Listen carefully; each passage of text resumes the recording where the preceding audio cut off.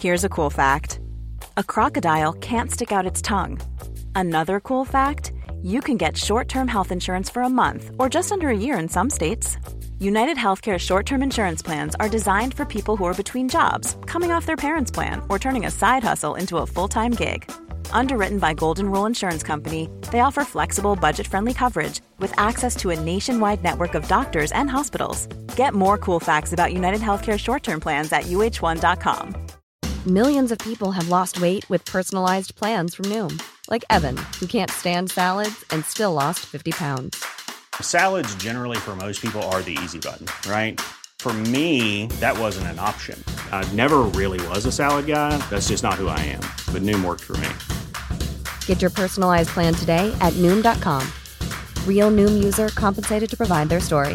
In 4 weeks, the typical Noom user can expect to lose 1 to 2 pounds per week. Individual results may vary. This week on Londonist Out Loud, I'm going to meet a man who studied economics, worked in the city, but now sets puzzles for a living. In respect of which, warm greetings to Tim, who sends me my favourite puzzle for some time. What do you get if you cross a joke with a rhetorical question? It's Saturday the 23rd of May, 2015. I'm N. Quentin Wolfe, and this is Londonist Out Loud. Hey baby, let me take you down to a place of strange sights and sound. You ain't never seen the like before, just a stone's throw from your front door.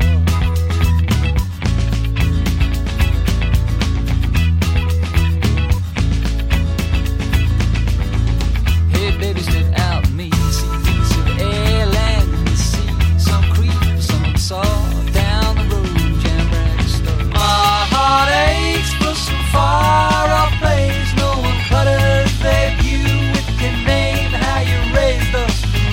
Well, hello, listener. We're going to start with a puzzle. We are 14 floors up, looking out over London. With me is Tom Williams. He's the director of a door in a wall. Let's start by trying to guess where we are. I'm going to hand you over to Tom, and he's going to describe what we can see out of the window. Where are we? So, we're looking north. We're somewhere on the east side of town. We can see the Olympic Park from where we are. All around us is a landmark development of the 1950s. Over to our west, we've got the towers of the City of London, and we can see all the new development around Stratford as well. To our east, another landmark, the Balfron Tower, from which we have broadcast in the past. For this interview, I got off at All Saints on the DLR and progressed past the Crisp Street Idea Store, which means we are in Crisp Street Market. Well, not in fact in Crisp Street Market. We've got a bird's eye view. We do. We're up in Fitzgerald House, casting our bird's eye view over Crisp Street and the surrounding area. Now, I've been for this show to some salubrious establishments, and this ain't one of them. It looks to me like a council flat, but in a pretty poor state of repair. What are we doing here? This is one of the locations that we're using for our latest mystery adventure, which is taking place around this area all this month. We've been working with the Housing Association, Poplar Harker, who very kindly set us up with a few interesting locations in and around their sphere of influence here in Poplar. Have I just offended the Housing Association in question? Possibly, but no, they deliberately gave us a bit of a fixer-upper. This is one that has clearly been well lived in, let's put it that way. And what is the reason for using a location such as this? Well, the area is very much a subject of invitation. It's not an area that I knew particularly well before I came here, but the guys at Poplar Harker are always keen to publicise the area, to get new people to come here and show off the things that are here. And, we've been delighted with what we've been able to do. So they've given us access to all these fantastic locations.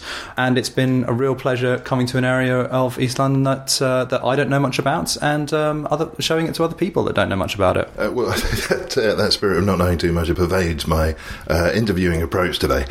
You've been highly recommended, I should say. A Door in the Wall has been commended by one of the Londonist writers, Beth Parnell Hopkinson, who put me onto you. And she said, these guys are doing great stuff, and you need to talk to them. What have you been doing that's impressed her so? Well, thank you for the kind words. It's Always hard to explain what we do. It's always a mishmash of murder mystery, of treasure hunts, of adventure, but always keeping that in the real world. We always use real London locations to show people either places they do know in a new way, or introduce them to places that they maybe don't know so well. We write murder mystery stories normally, or other kinds of stories, and then we find locations, interesting places to take people around certain areas, which we then populate with clues, with actors, with secrets, and people follow these clues around, find these actors, uncover these secrets, and try and piece together the bizarre twists and turns of our plots. So there's a bit of competition in there, but largely it's a fun adventure for people to take part in of an evening or a weekend afternoon.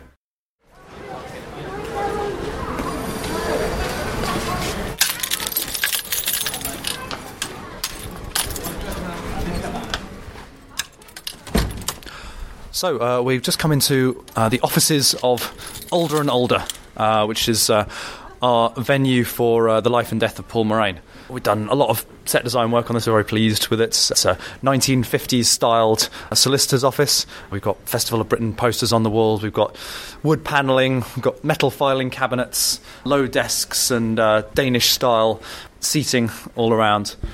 This is sort of the main space that players come into and what they experience when they arrive in our game around Crisp Street. Yeah, we really wanted to sort of set the scene a little bit, draw on that 50s heritage, and sort of provide an interesting place for people to explore and poke around. We don't mind people sort of rifling through the cabinets and the books that we've got piled everywhere here for people to do. In fact, there's a whole challenge based around rifling through some of the cabinets, which is good fun. And again, the sort of meeting actors here. We have an actor that sort of inhabits this space and some of the other spaces that we've decked out. We've got everything from a secretive military basement, meditation room, and a banker boardroom that people enter at various times and explore and interact with characters in those spaces. So obviously we have a variety of interactions in this game, but we've got a whole host of things we've done in the past as well. We've had backstreet surgeries where you're rooting around inside bodies. We've had mini golfers who take it far, far too seriously. Fortune tellers, scoutmasters, rickshaw drivers. These are all sorts of the kind of characters that we force people to interact with and have adventures alongside. Sounds like a lot of fun. There's clearly a taste and appetite for this sort of thing. One thinks of one or two of the other big companies doing variations on a similar kind of idea, surprises and secrets and so forth. I want to ask you about the practicalities of doing that, because when one thinks of what's been going on in the last couple of years, they have been beset by problems of various sorts. It's interesting to know how you go about doing this. But on one hand, it sounds a little bit like the sort of thing that I quite enjoyed doing as a kid, setting up for games and stuff like this.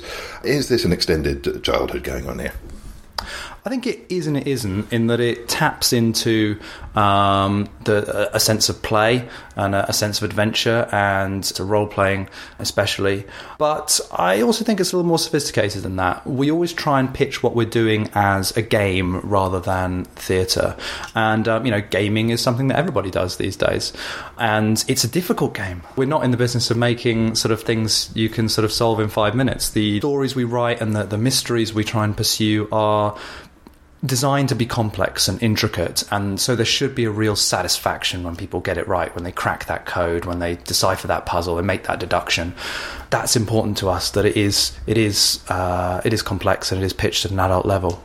So it's an intellectual challenge as well. Is this prizes for everyone type setup though, or are there winners and losers? Is there one person who figures it out and then the game's over, or how does it work? Everybody has a go. Everybody writes down what they find, and then somebody will have done the best job at that, and they win a prize. The prizes are often fairly nominal token things. We spend our budget on the experiences that everyone gets to enjoy. It's about that satisfaction of, yes, we cracked it, yes, we did the best, and we got something to take home and put on our mantelpiece to show that we did that. There's an element of competition, and some people get really into that, but primarily it's about the journey that people go on. What about your journey? The first thing that I have on an instinctual level here, and this might be highly subjective, is I can only imagine there must be times when you have been given a new place, such as the one we're in now, and you're able to just absorb it What's your journey as you, for example, arrive at a new location, a new place that you've been lent? Well, I think it's about looking at things with a set of fresh eyes, and I'm not going to sort of pretend that I've somehow got sort of magic eyes that I can see things that other people can't. But we only booked you because of your magic eyes. I think they do a test. The way we go about sort of our location scouting, once we've got a main venue source, that's always usually the hardest challenge in what we do. Sourcing main venue, and then we look for interesting places around that venue. Typically for a game, we might look for sort of maybe 20 other locations to use, and it's key to have variety. The idea being that you'll send people down a street and they won't know exactly what they're looking for. The next clue, the next part of the adventure could sort of be behind any, as our name suggests, door in a wall. You're looking for things you can make a puzzle out of, pieces of sort of lettering or numbers or patterns, or just something distinctive, something you walk down the street and go, that's unusual, I wonder why that's there. But conversely, you can also use things that are very, very conventional and sort of subvert them in some way. But this sounds like the same set of instincts that drive a lot of people who are interested in Secret London and people who have become tour guides as well, and they pick up on these little unusual things and they can't rest until they know the story behind that and what it means and how it adds into the whole. I wonder, is there a concrete example that you could give us maybe from a previous escapade? Certainly. Yeah, so there's actually something we're doing in this game we're doing at the moment that has worked really well for us. Again, just something seen by chance, a piece of art, sculpture, in a small park near here, and just the way it was aligned, it used glass so that you could stand on one side of it and see things through the other side. And that just enables you to construct a really nice sort of perspective puzzle by getting people to stand in a certain place and see something through something else, which would highlight an object that they then had to go and find as their next location. It's not particularly complicated. It doesn't really require doing anything too intrusive, but that use of something that was there all along and getting people something, again, if it could be something that people walk past every single day and they wouldn't have thought of what it could mean or what it might lead them on to. Oh, that's interesting. That actually answers a question that was bubbling up that I hadn't quite fully formulated. But those films from the 60s where there's some sort of a race or a chase going on, and to confound those behind them, the people up ahead turn the direction arrows at the side of the road round to point in the other direction. It occurs to me that one of the cornerstones of the British character is a determination to slightly tinker at the edges of somebody else's grand plan. And I could well imagine if you've got clues scattered all around an area, people will take great delight in adjusting them for their merriment. Well, yeah, I won't pretend it never happens, but thankfully it is quite rare. But all the same, it's a lot of different moving parts that you seem to be talking about, and it must be easy for the general public to get involved, even by accident, and to throw things completely off kilter, even without your knowing it. Oh, of course, it's a liability you accept, but over the years we've got better and better at knowing what's likely to go wrong and what isn't. Obviously, when you do everything you can to make sure that things won't go missing, i.e., either you secure things or you have things in places where you've got the proper permissions to put them, so that they're not going to go anywhere, and you've got people keeping an eye on them. And we also have a crew in the field at all times, just looping, circulating, making sure that everything we have out there is doing what it's supposed to do and is in the right place and gets set up properly and taken down properly. You can never completely eliminate that risk. It's an element of just having to accept that if you're going to have your clues out there in the real world. But it's a risk we take.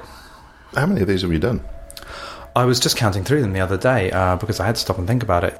Of these sorts of public events, I think this is our 10th, the one we're doing at the moment. And then we've done other sort of private things as well in between those.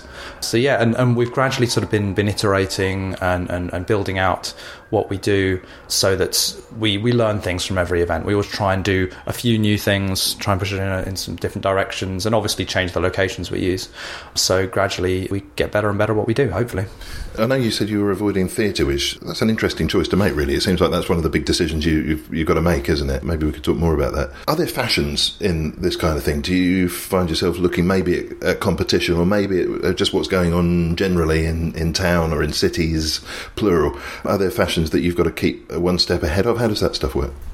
There might be. If there are, I don't think we pay much attention to them. Now, does that mean you're not going out and sampling the puzzle craft of other organisations?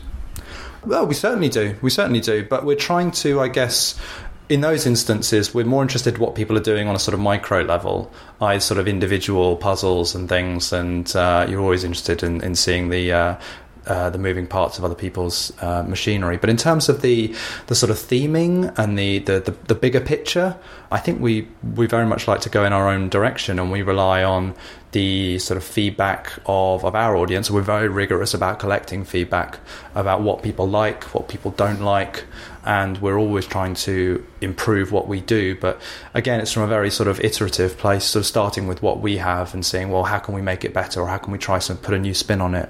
That's not really in essence to ever try and capture a trend, or not consciously anyway.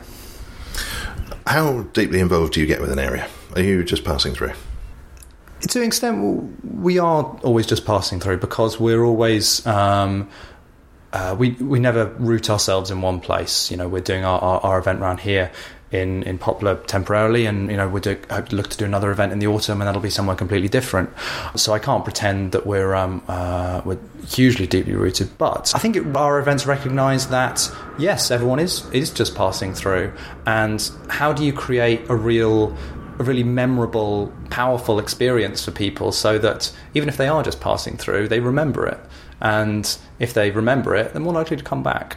Certainly what we're trying to do here in Poplar is sort of give people a fun adventure in a place they might not know so well, and show them what it has to offer. And we look to do that in all the areas that we use, and some of them are more well known than others. Our last event was all around London Bridge, and you know, obviously, when you're running past Tower Bridge and stuff like that, that's very familiar territory for a lot of people. But even so, again, you can have fun with those sorts of things again in looking at them in a new way, even if you've seen them before. I think I need a more concrete example. Maybe we could use that previous game. But I think I need to understand in a little bit more detail how this works. So, sort of structurally, people turn up. They are introduced to the little world we've created. They're always sort of fairly sort of silly, outlandish stories. Murder mysteries are our stock in trade. They're a nice format that everyone's kind of familiar with. You've got to squeeze these things into an evening. So something very weirdly comforting about murder, isn't it? What is that? Why do we consume so much murder as comforting entertainment? I think it creates such a great setup for a story. The whodunit is just sort of endlessly fascinating, and murder, just by its very nature, gives you a sort of a victim who can't talk. And this inherent sense of mystery of, like, you know, if only we could have seen through their eyes, we'd know what had happened. But we don't. We have to sort of build it up from everything else that we know around it. And murder mystery is so helpful just because it gives you this natural framework to kind of slot a story into. You don't have to get over a hurdle of trying to explain too much about what's going on, because as soon as you tell people, this person's died, here are some suspects, find out who done it, people instantly know what kind of world they're in, what kind of territory they're exploring. And there's a finite endpoint as well, having cracked this particular question clearly. Okay, so you've gathered together, here's the premise. Yes. What's next?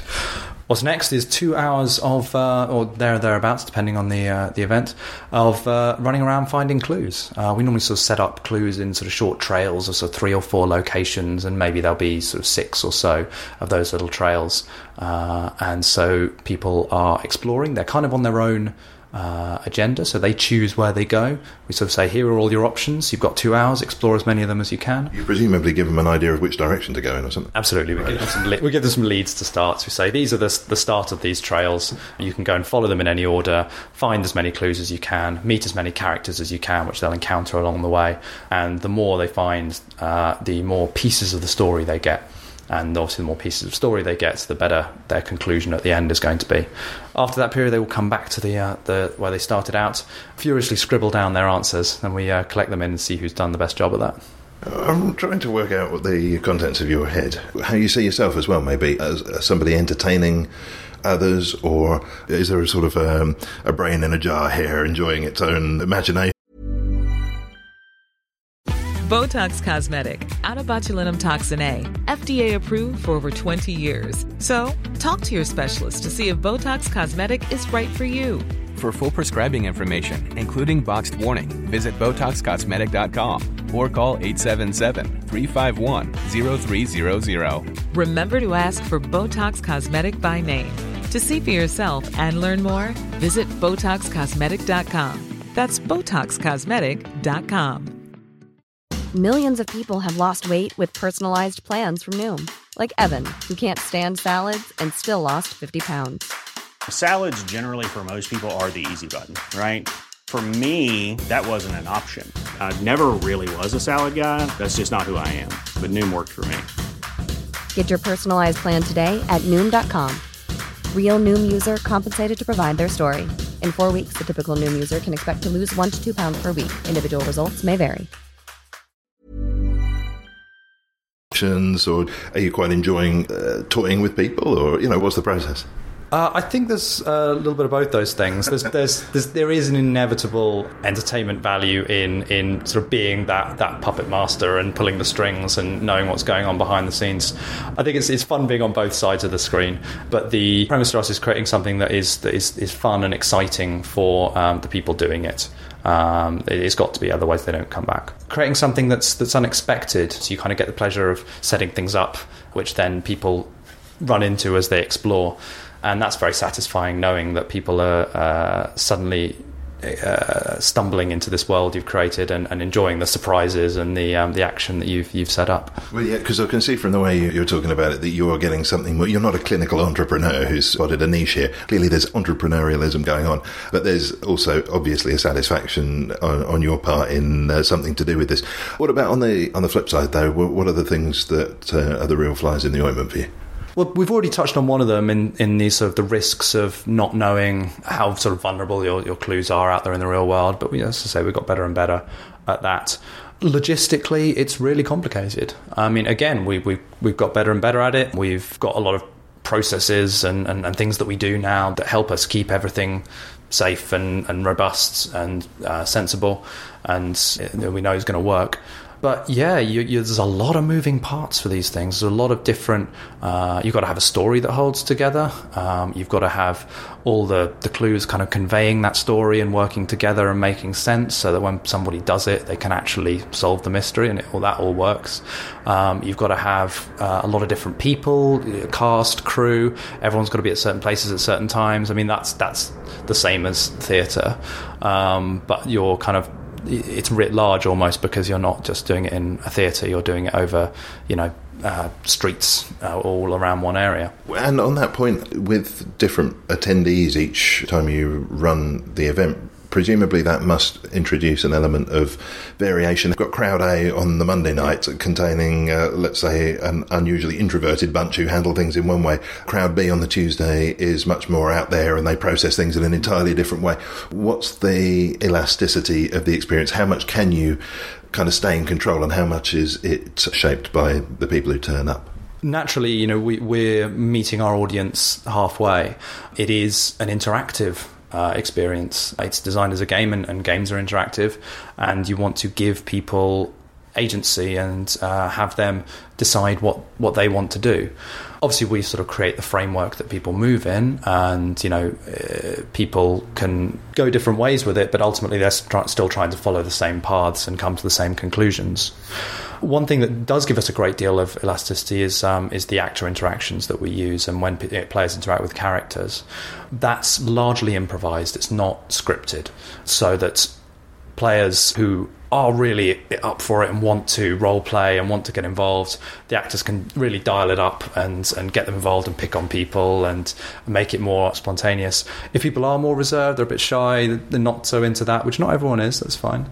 They can go through the interaction, hit the key points, do some entertaining bits that are just largely self-propelled, and send the team on their way, and those people can have the experience that they want to have as well. But it's always surprising how into it people do get. I'm always kind of impressed. I always think, we've got to cater for people who maybe aren't into that so much, but by and large people really do want to get involved. It's really encouraging actually once you give people a platform, or sort of open a door for them, or present them with a character who they kind of get the gist of.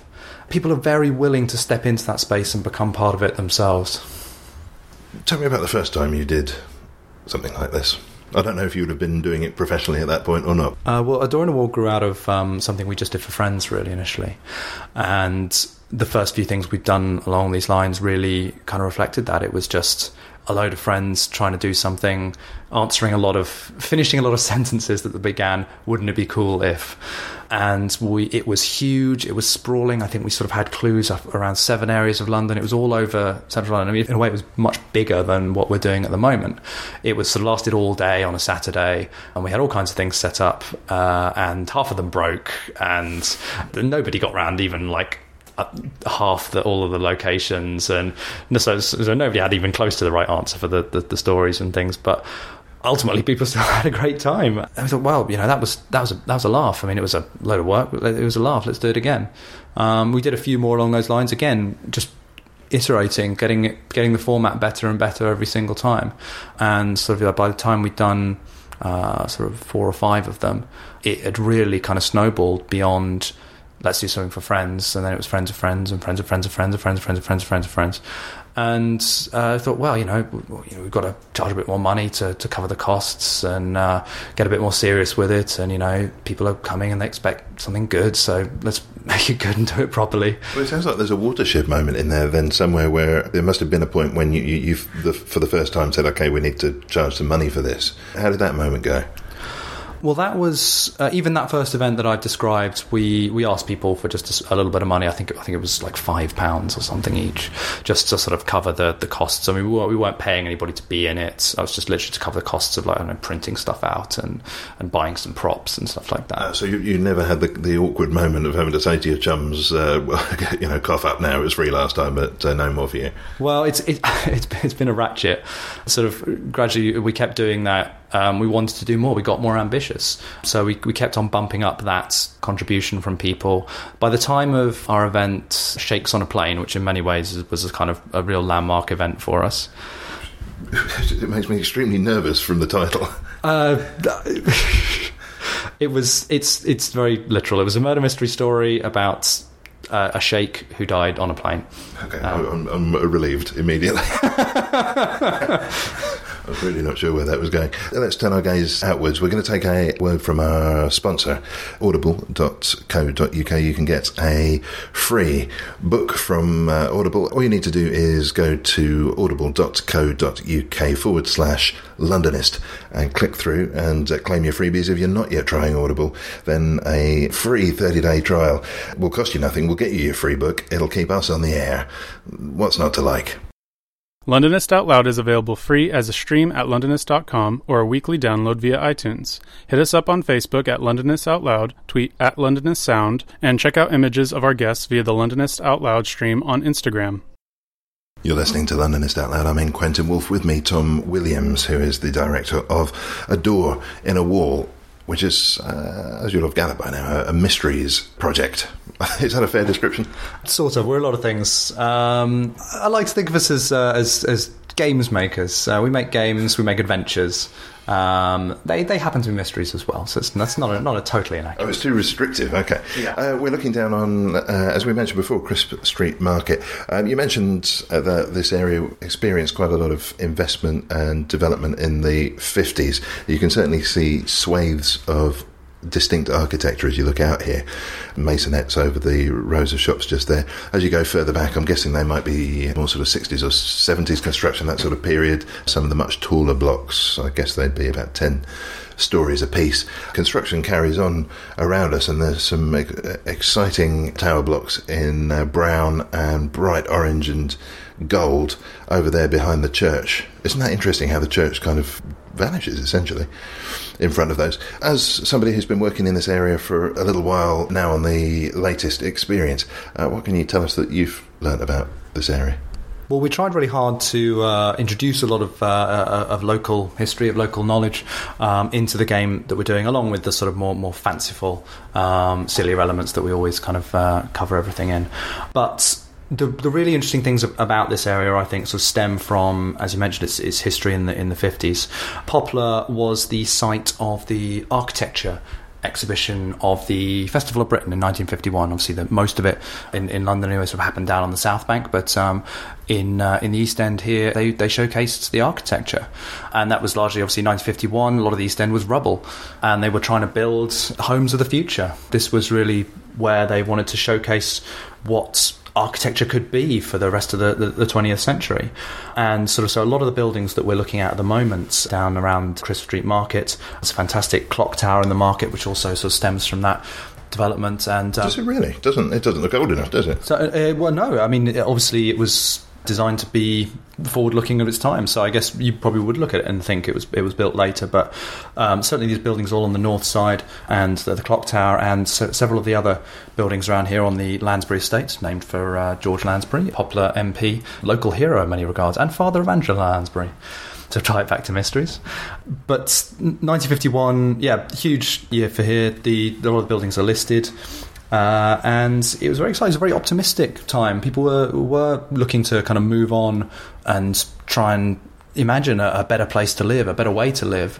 And it's kind of surprising that not that many people know about it. It wasn't, I'd say it actually probably wasn't the most successful bit of the Festival of Britain. Not that many people actually came and saw it, and critically it wasn't that well received either.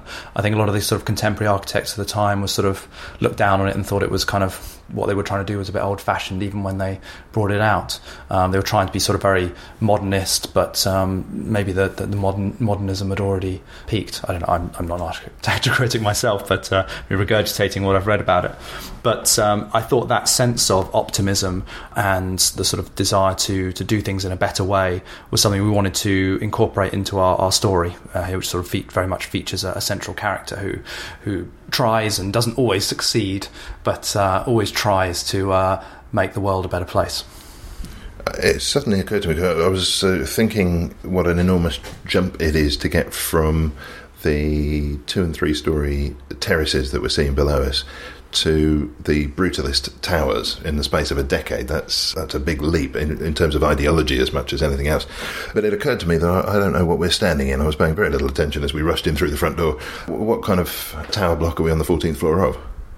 Well, it's Fitzgerald House. It's about 20 stories tall. It's grey. It's concretey, but it holds together all right. And the rooms inside here are well proportioned, which is something more than can be said for a lot of new build flats. So it's got that as an edge, even if from the outside it does look a bit grey, a bit concretey, and not what many people would imagine as being an exciting home of the future. Well, let's pass through. I never waste an opportunity to get a bird's eye view of town. We're going to go through to the other side of the building now into a sitting room with the stuff that I can't possibly discuss for reasons of confidentiality. Which direction are we looking in now? So we are looking east towards the Balfron Tower, out also towards bits of those new residential developments just on the north edge of the Isle of Dogs. We can see the Thames from here. Again, looking east, we see the cable car, and again, lots of building work, lots of cranes. This is starting to look a lot like Coruscant. It is. Towers going up everywhere, but it's just a reflection of London's popularity, and I think in the Londonist mantra, build more houses. Good to see them going up. Do you get the impression then, because one of the things you notice when there's big towers like that starting to loom up, your eye begins to be attracted by the shakier or more dilapidated looking buildings around them, and you start to get an idea that they might be the next ones to be replaced. What's your sense of the area here at the foot of this tower and the Crisp Street Market? Do you think this is in it for the long haul, or do you think developers will be moving in here before long? There's already a lot of development going on around here, but Poplar Harker, the Housing Association, work really closely with them. They own a lot of the land around here. They have their objectives to provide sustainable, affordable housing.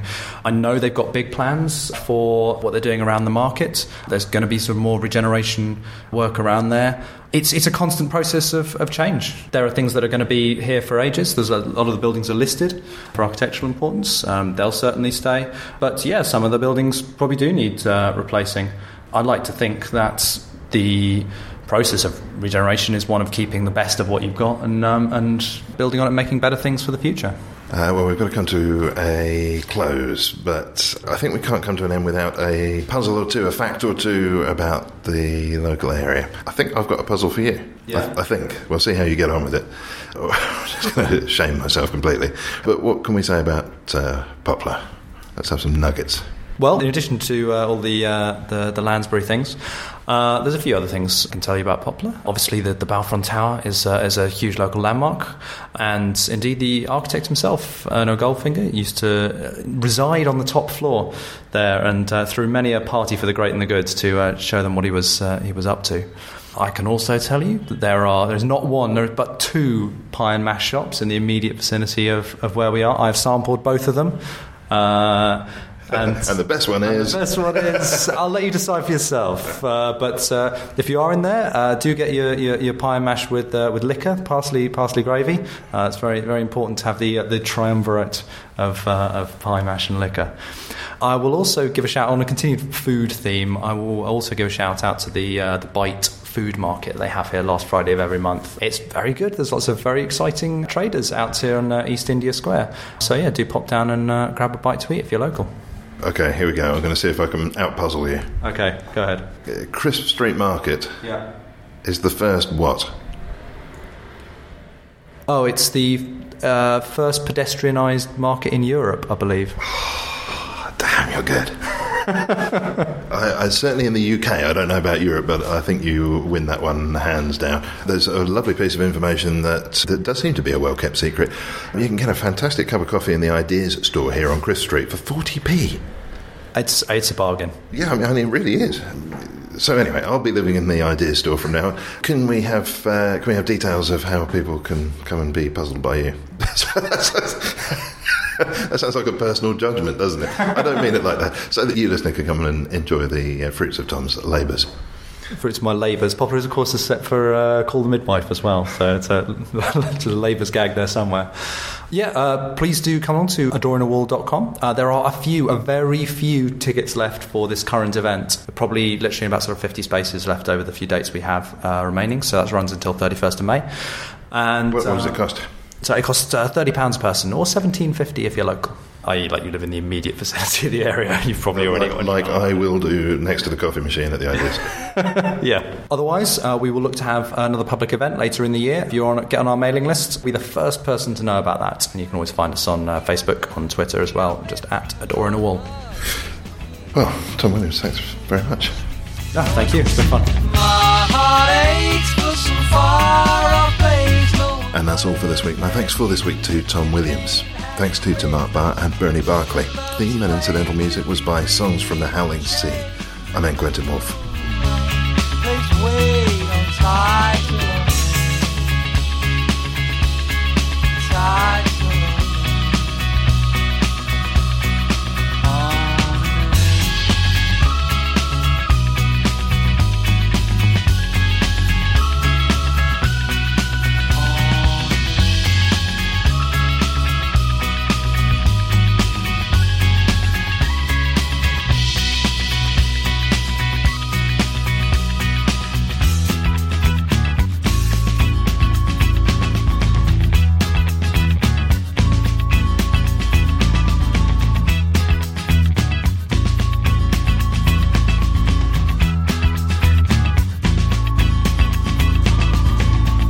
baby, let me take you down to a place of strange sights and sounds. You ain't never seen the like before, just a stone's throw from your front door. Botox Cosmetic, out of botulinum toxin A, FDA approved for over 20 years. So, talk to your specialist to see if Botox Cosmetic is right for you. For full prescribing information, including boxed warning, visit BotoxCosmetic.com or call 877-351-0300. Remember to ask for Botox Cosmetic by name. To see for yourself and learn more, visit BotoxCosmetic.com. That's BotoxCosmetic.com. Shopify helps you sell at every stage of your business. Like that, let's put it online and see what happens stage. And the site is live. That we opened a store and need a fast checkout stage. Thanks. You're all set. That count it up and ship it around the globe stage. This one's going to Thailand. And that, wait, did we just hit 1 million orders stage? Whatever your stage, businesses that grow with Shopify. Sign up for your $1 a month trial at shopify.com/listen.